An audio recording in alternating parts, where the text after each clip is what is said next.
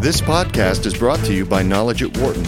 For more information, please visit knowledge.wharton.upenn.edu. Following a high-profile career in finance, in which he became one of the first well-known hedge fund managers, Michael Steinhardt began the Taglit Birthright Israel program, a philanthropic enterprise which has provided free 10-day trips to Israel for some 220,000 Jewish youth to learn more about their heritage. Steinhardt spoke with Knowledge at Wharton about how the program helps to improve the country's image and the challenges of what he calls a deteriorating educational system in Israel, marked by a brain drain of higher education professors. Steinhardt also discusses the country's culture of business innovation and how deep democratic roots can sometimes slow progress. Mr. Steinhardt, thank you so much for joining us today. My pleasure. I'd like to ask a question about something that you wrote in the book No Bull. You said that the formation of Israel had a profound impact on you, especially the image of people rising like a phoenix from the ashes of the Holocaust. Can you tell me a little bit about that impact and what it has done to shape your thinking and your life? The question itself is not so complicated, but the answer is because, for me, Israel became the substitute for the Jewish religion, which was fading in importance for me as I became an adult. And in some sense, Israel was the miracle, the Jewish miracle in my life, referred, as you did, as a phoenix rising from the ashes, because I didn't believe in miracles. And yet, the circumstance of Israel's birth and the well-articulated vision of a relatively few people surrounded by tens or hundreds of millions of enemies who were outnumbered in all sorts of ways, managing to survive and ultimately achieve a vigorous, democratic, prosperous society is an extraordinary phenomenon. And for many secular Jews, it has been the single miracle of the 20th century for that and other reasons related to its own growth, the fact that it attracted so many of the world's poorest third world Jews from places like Ethiopia and Morocco, and has done so many wonderful things. So I am totally biased, totally unobjective in terms of Israel and its history. Well, that's a great answer. And I think that based on what you just said, it also suggests that the image of Israel being surrounded by enemies has often had the effect of the country being seen as a zone of conflict. What effect has this had on, if you think about it in corporate terms, Israel's brand? And what has this meant for Israel's image as a country around the world? Well, that's a very good question, because on the one hand, for its first 30, maybe 40 years of existence, Israel was clearly viewed as an underdog because of its limited population and the fact that those around it seemed so much stronger, had all that oil, population, power. And that on some level remains true. However, in the last 20 or even 30 years, maybe even 40 years, something has changed in that brand, because Israel in the Six-Day War won such an overwhelming victory that it I don't like to use the word occupied, but it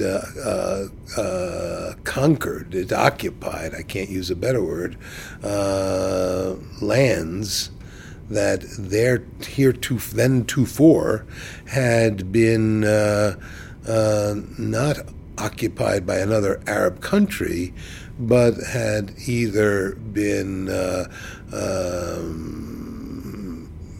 disputed or in one way or another not controlled by Israel, controlled by Jordan perhaps, or in some ways not controlled at all.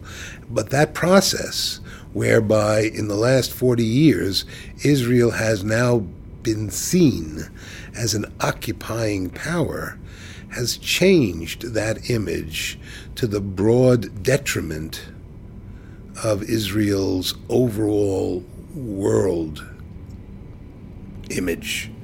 And so Israel has gone from an underdog to something else. And that has changed Israel's ability to gain sympathy.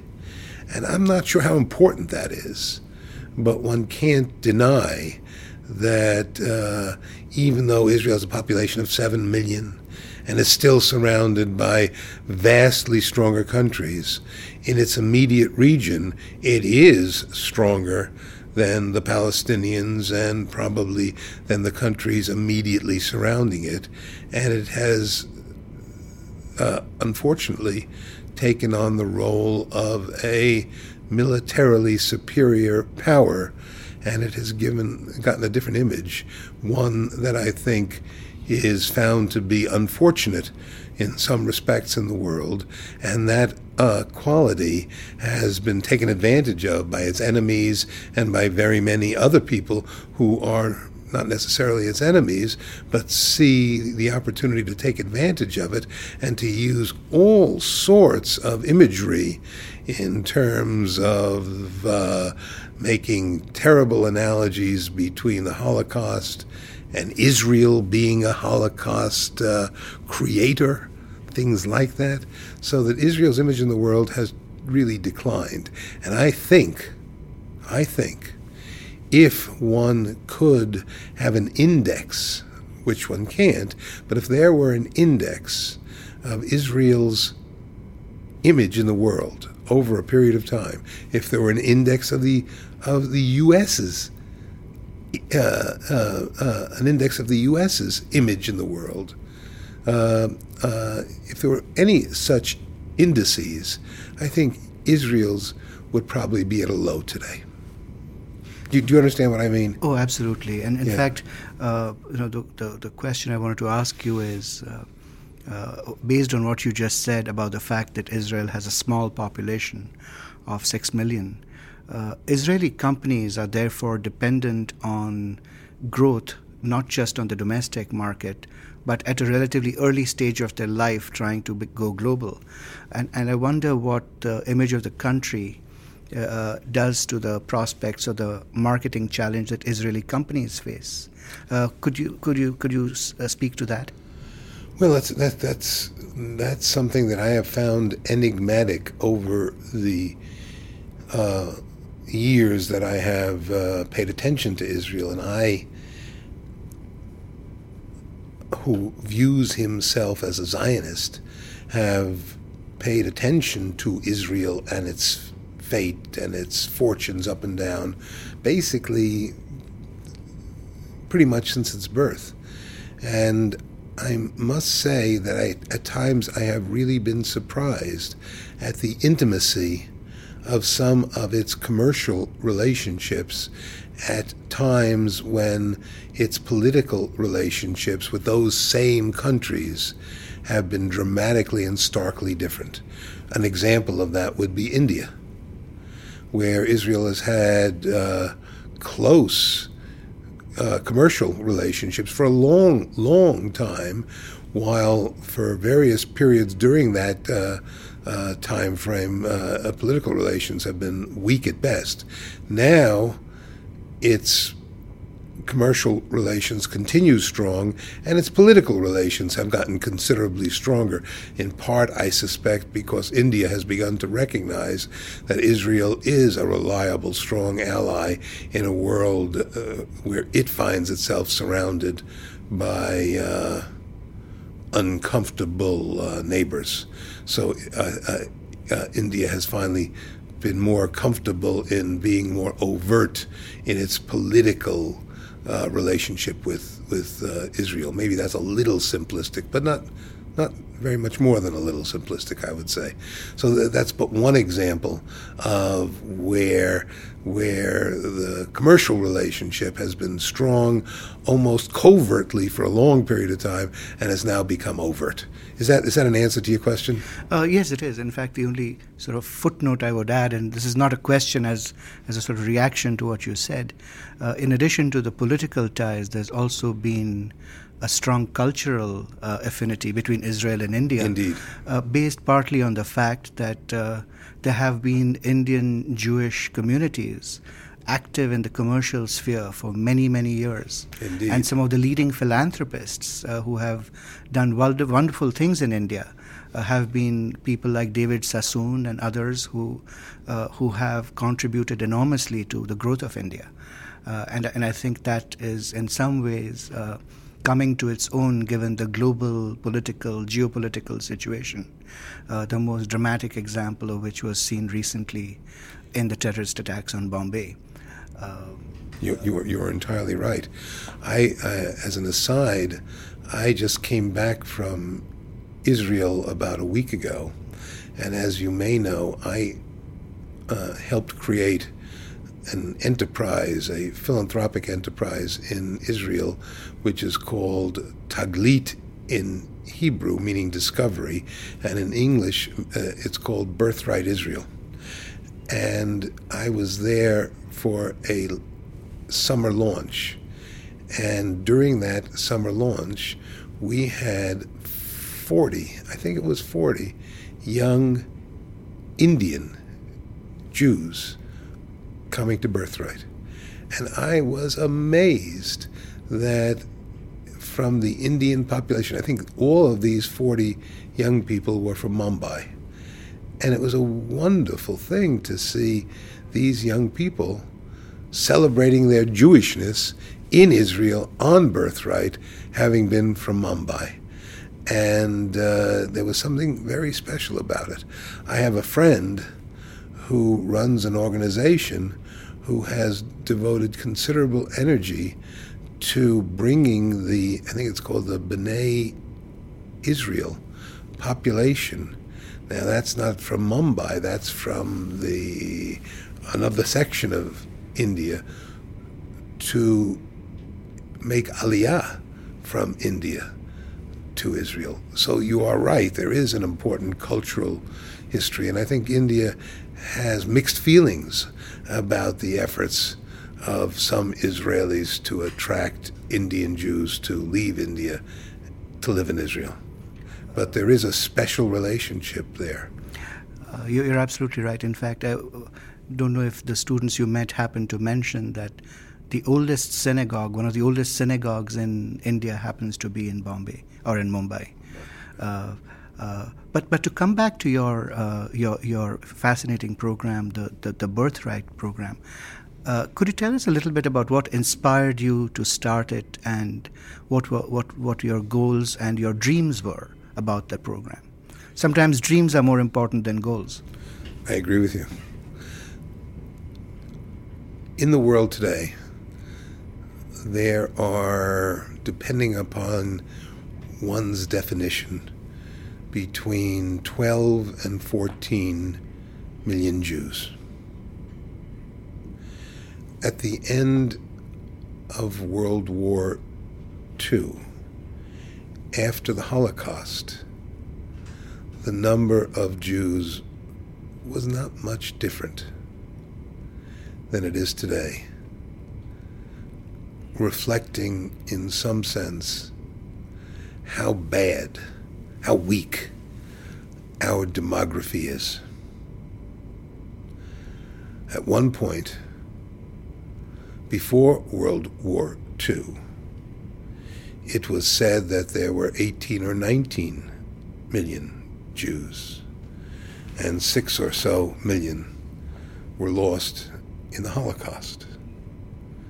But now, how many years later? 45, that's 60 plus years later, there has been very, very little population growth. And you can ask the question, why? I was just about to.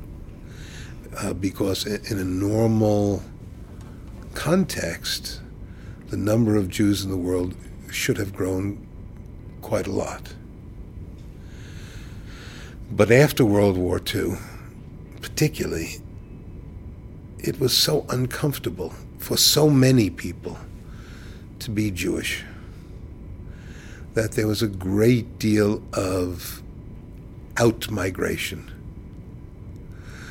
People named Levy became Lang, and people changed their names from Jewish names to anglicized names, and people did all sorts of things to avoid being Jewish. And that happened in America, and it happened in Europe, and even today in Russia and in other parts of Eastern Europe. There are so many strange and unusual, sometimes miraculous things happening. In Poland, for instance, it was determined that there were a few thousand Jews at most left. And now it's grown to maybe 15,000. And where'd those people come from? They came from their parents or their grandparents telling their children that they were really not their grandparents, but that they were given these babies during the war to take care of them, and they brought them up, but their real parents were killed in the Holocaust. So many people are finding out that they were really Jewish. And this isn't a vast number of people, but it's a meaningful number of people.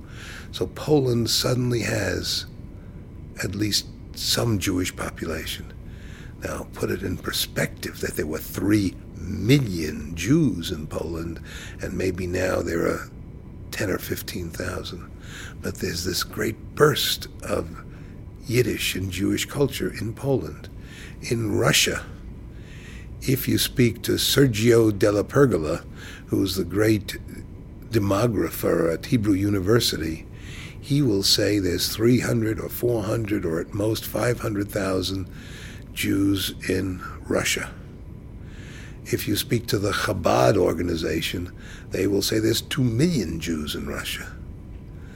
Now, it's not a question of miscounting. It's a question of perception as to who is Jewish and how you define Jews and who is coming back and who during that long twilight period called communism, when religion was outlawed, who forgot their Judaism and who didn't, and who is now remembering it. So you have all sorts of strange things like that happening. But the fact is that there are very, very few of us. And one can almost cavalierly say that there are only 2 centers left in the world that really matter of Judaism. And those 2 centers are Israel and North America, where Israel has between 5 and 6 million Jews, a population of 7 million. And the United States has maybe 6 million Jews. And if you take that 6 and almost 6, you get to 12, and maybe the rest of the world, you can squeeze out another 2. That is it. But in the United States, you have an intermarriage rate that is something like 50%. And if you go west of the Mississippi, it's like 80%. If you go to Denver and San Francisco, it's overwhelming. So that in the secular, the non-Orthodox Jewish community, we are integrating, assimilating, which follows the long traditional American pattern. But if a Jew disappears, there's nothing there to replace him. If a Catholic isn't a Catholic, well, he still celebrates Christmas. He's still a Christian. But if a Jew disappears, what does he become? Probably a Christian. So I started Birthright to try to instill in the non-Orthodox Jewish next generation a sense of their Jewish heritage. And that's basically what it's about, because the quality of Jewish education in America is really poor. And these kids who come on Birthright are, in general, Jewish, forgive my saying it, ignoramuses. They really know very little. Most of them, many of them at least, go on the trip because it's a free trip, and they take a free trip to Israel or India or Italy or Ireland, but they're only offered a free trip to Israel. And many of them come back understanding that there is something to their Jewish heritage. They come back understanding that when they walk on the cemetery on Mount Zion and they see photographs on the graves of 20-year-old Israeli soldiers, that if not but for an accident of history, they could have been a soldier in the Israeli army as opposed to a kid growing up in Great Neck and living an upper middle class life filled with luxury and never having to think about the military. So the idea is to create at this last moment in youth a sense of Jewish identity, which the Jewish education system in America has failed to do. Sorry for the long answer, but no, don't apologize. It was a great answer. Has the program achieved what you wanted it to? I think the real answer to that will only be seen in the longer term. There are some positive indications. We've sent 220,000 young people on this program from, I think, 52 different countries. And I think as many as 15,000 have returned to Israel, even though the objective is not for them to return to Israel, not for them to make Aliyah, but some of them are deeply inspired. And I think many of them, to the degree we can measure it, and we do measure it, act differently than their peer groups who have not gone on Birthright. They tend to want to marry Jewish people. They tend to want to observe Shabbat, things like that, relatively more. So there are at least superficial indications that it is having a positive impact. In your professional life, you think so consciously about return on investment.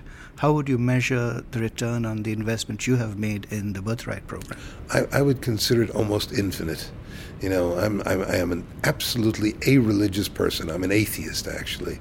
So I don't believe in these, if you save one soul or three souls, you save the world. I mean, that's, I guess, a religious concept. But so many of these young people have had their lives changed, and they say it openly and happily and proudly.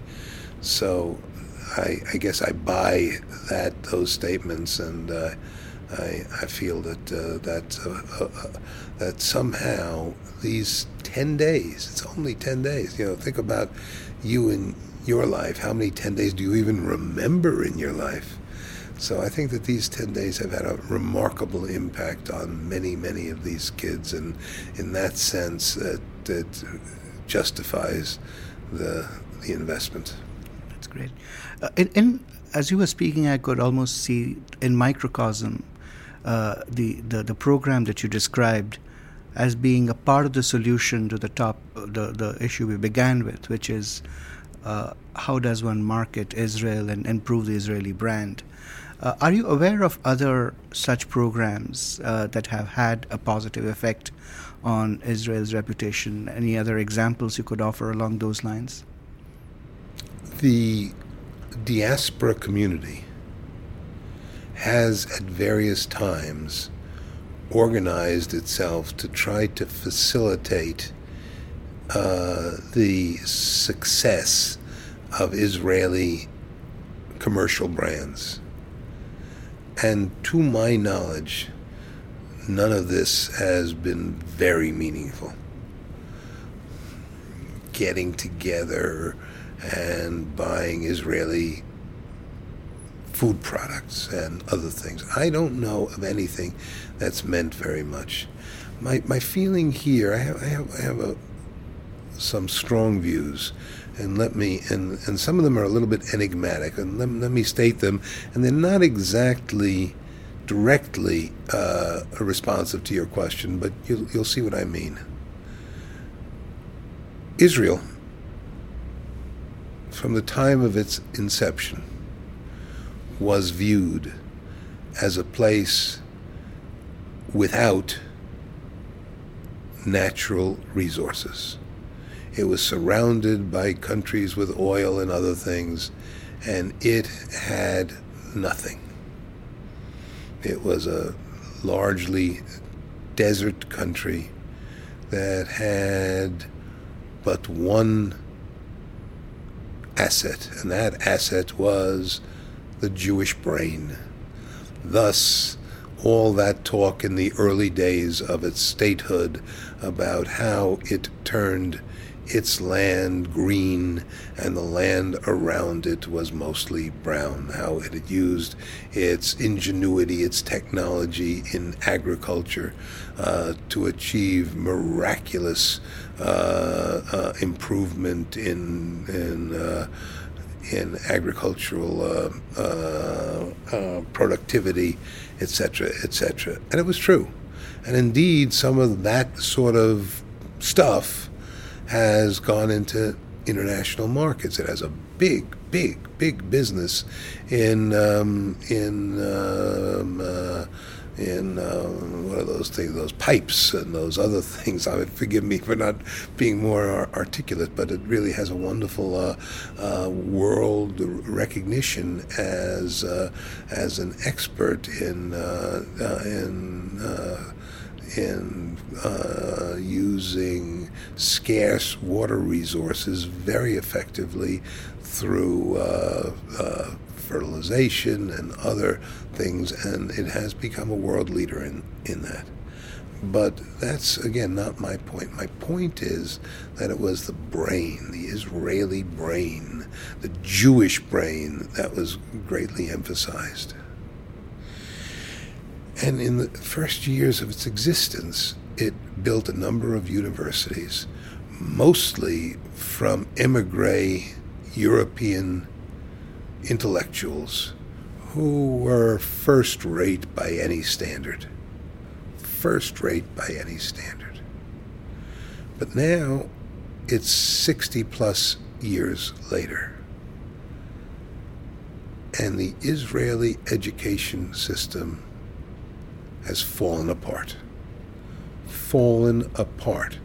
Shockingly so, where both the higher education system and the secondary system are ranked well toward the bottom of the OECD measurements, and there are measurements.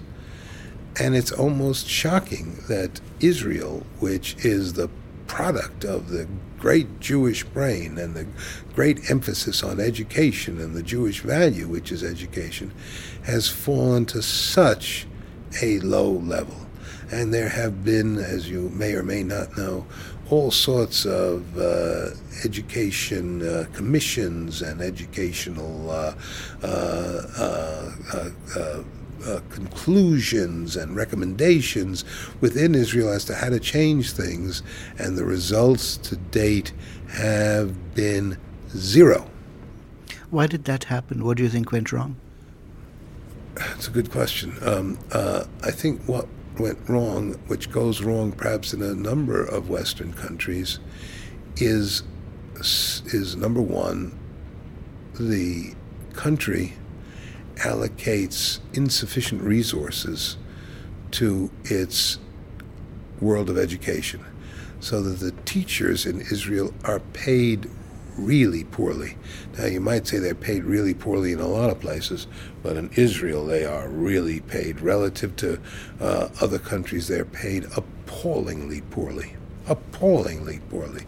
In the higher education system, a good 25% of Israel's senior professors have left Israel and teach in first-class universities in other countries, mostly in the United States, seemingly on a permanent basis. So when you talk about brain drain, there ain't no brain drain as there has been in Israel.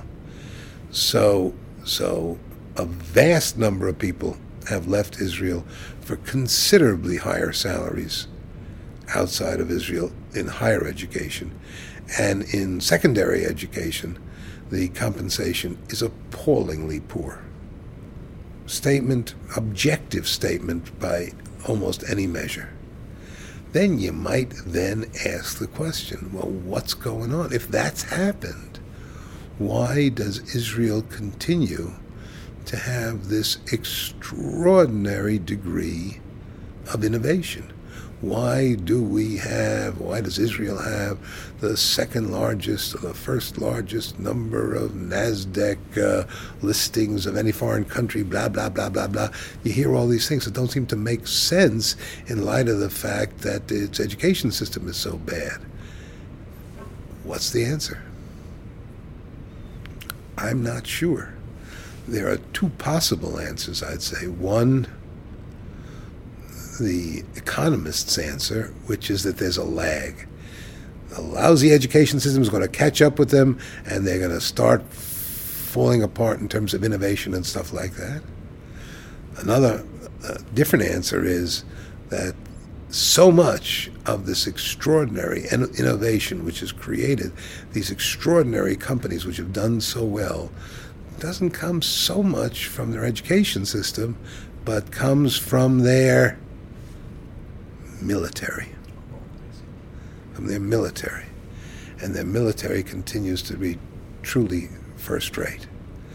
Another possible answer is they got this extraordinary injection of people beginning in the 1990s, where almost 20% of their population was in one fell swoop added from Russia.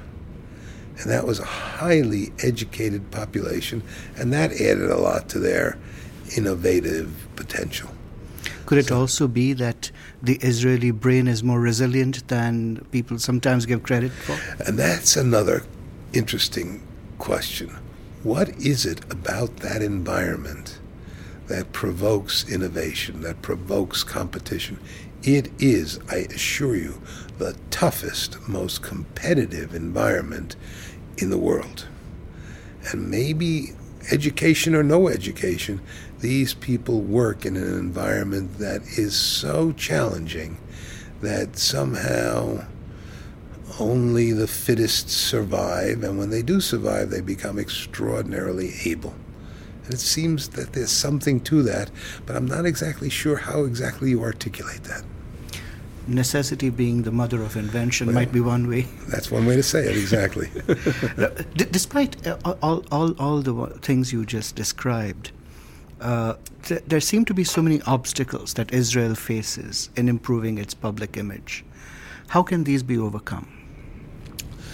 Well, there's been a great deal of focus on that question, and the Hebrew word used to describe what you're talking about is hasbara. Do you know that word? No. Could you please explain what it means? Hasbara means explanation, means to help in articulating who one is, who we are supposed to be. I'm not doing such a good job of it, but I think you got the sense that Israel's hasbara is not so good. Israel's effort at explaining itself is a failure. And this has been a self-criticism of Israel for a long time. It's as if Israel's Hasbara was better, then its public image would therefore be better. How can Israel improve its Hasbara? I have a different view. My view is that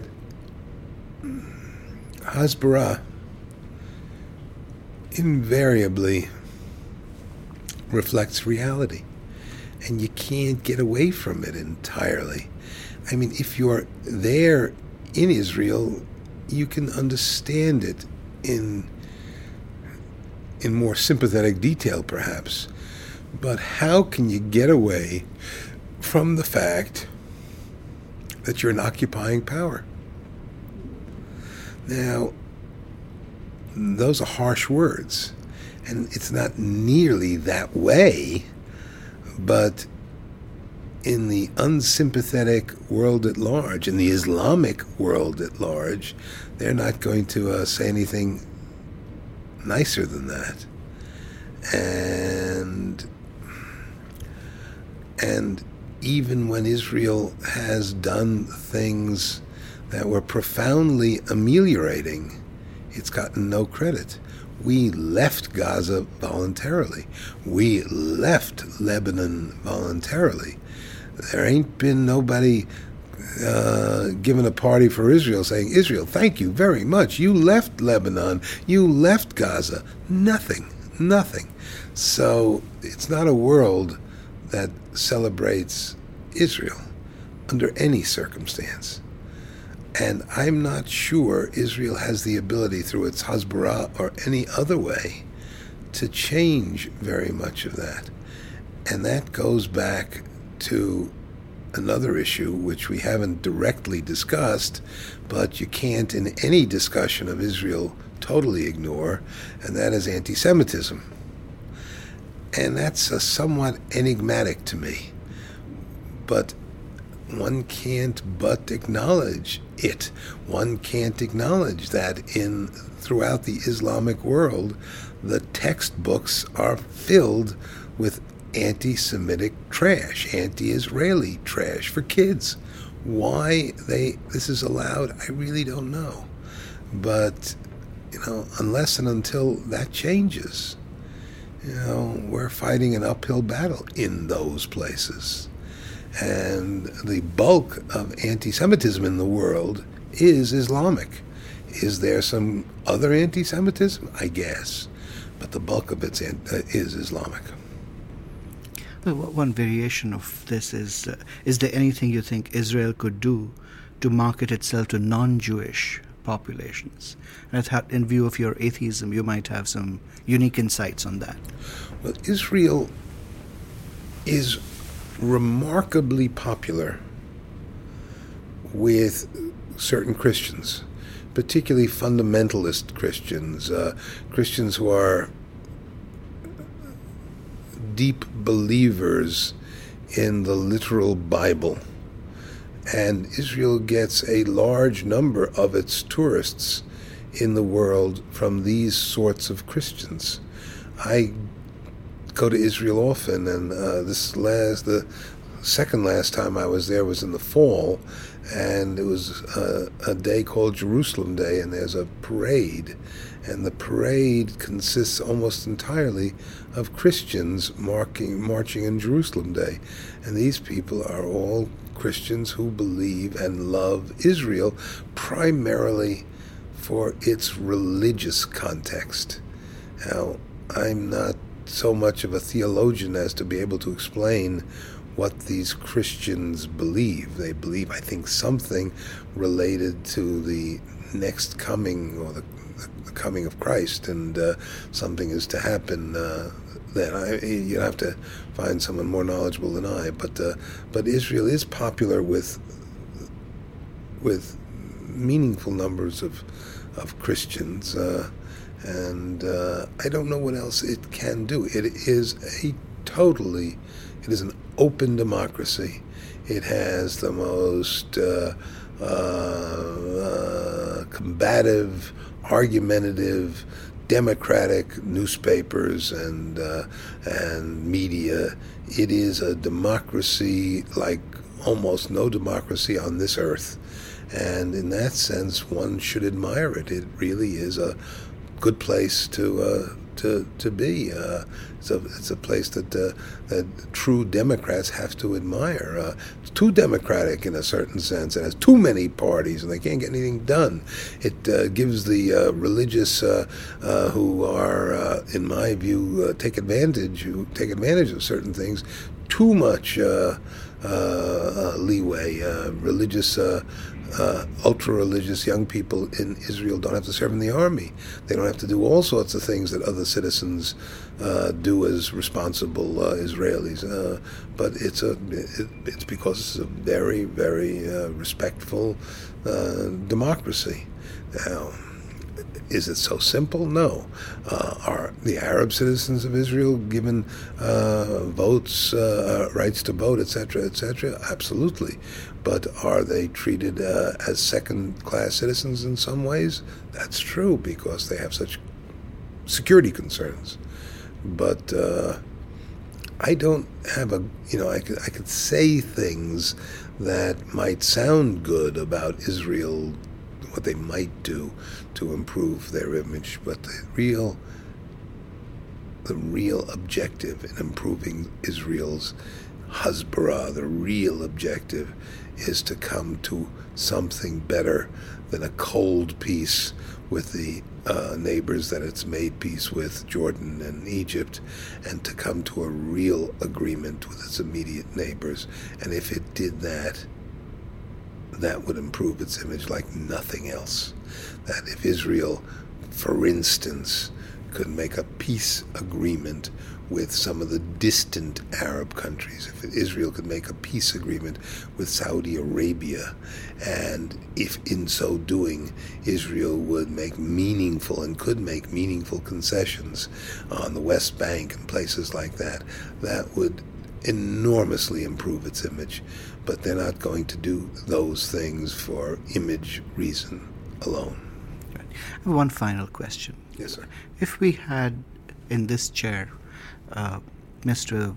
Benjamin Netanyahu sitting right here, asking you for one piece of advice that you could give him to improve Israel's marketing abilities or Israel's Hasbara, what advice would you offer? The advice I think I would offer Bibi at the moment, and this is a very momentary statement, and I say momentary because of the immediate focus on Obama's recent statements. I think Israel has been, and Netanyahu have been put on the defensive by Obama. And Netanyahu, in his recent remarks, have responded to that, to Obama by saying things like, we're prepared to have a demilitarized Palestinian state and things like that, which are unrealistic. And my advice would be not to do less on the front of making world headlines and responding to Obama, because I think Obama will go his own way and he'll have plenty of other problems to deal with besides Israel. And I don't think Israel has very much to offer unless some of the Arab states, the other Arab states, become forthcoming, and I don't think they're going to become so forthcoming. But what I would do, and I think ultimately this is the thing that has to be done for Israel to become a great nation, I would devote enormous effort to making Israel what it once was, in terms of being a light unto the nation. And in order to do that, what Netanyahu has to do is dramatically improve Israel's education system to the point where, again, it is right at the top of the world. And it's not there now, but it can be.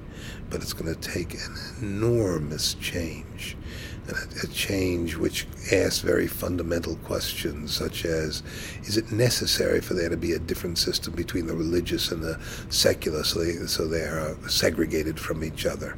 Is it necessary for the Arabs to go to different schools than the Jews? Is it necessary for college tuition to be but $2,000 or $3,000, and therefore to put so many strains on so many places, so that the government becomes the overwhelming factor? If he's such a free market person, I think he's got to face the fact that tuition should go up a lot, that the whole education system should change and should be measured so that Israel can be right at the top of the world's quality of education, where it was at the beginning of its statehood and should be again. And I think if it does that, it will, maybe not in a year or two, but ultimately regain a great deal in terms of its image. Michael Steinhardt, thank you so much for speaking with us today. You are most welcome. For more business news and analysis from Knowledge at Wharton, please visit knowledge.wharton.upenn.edu.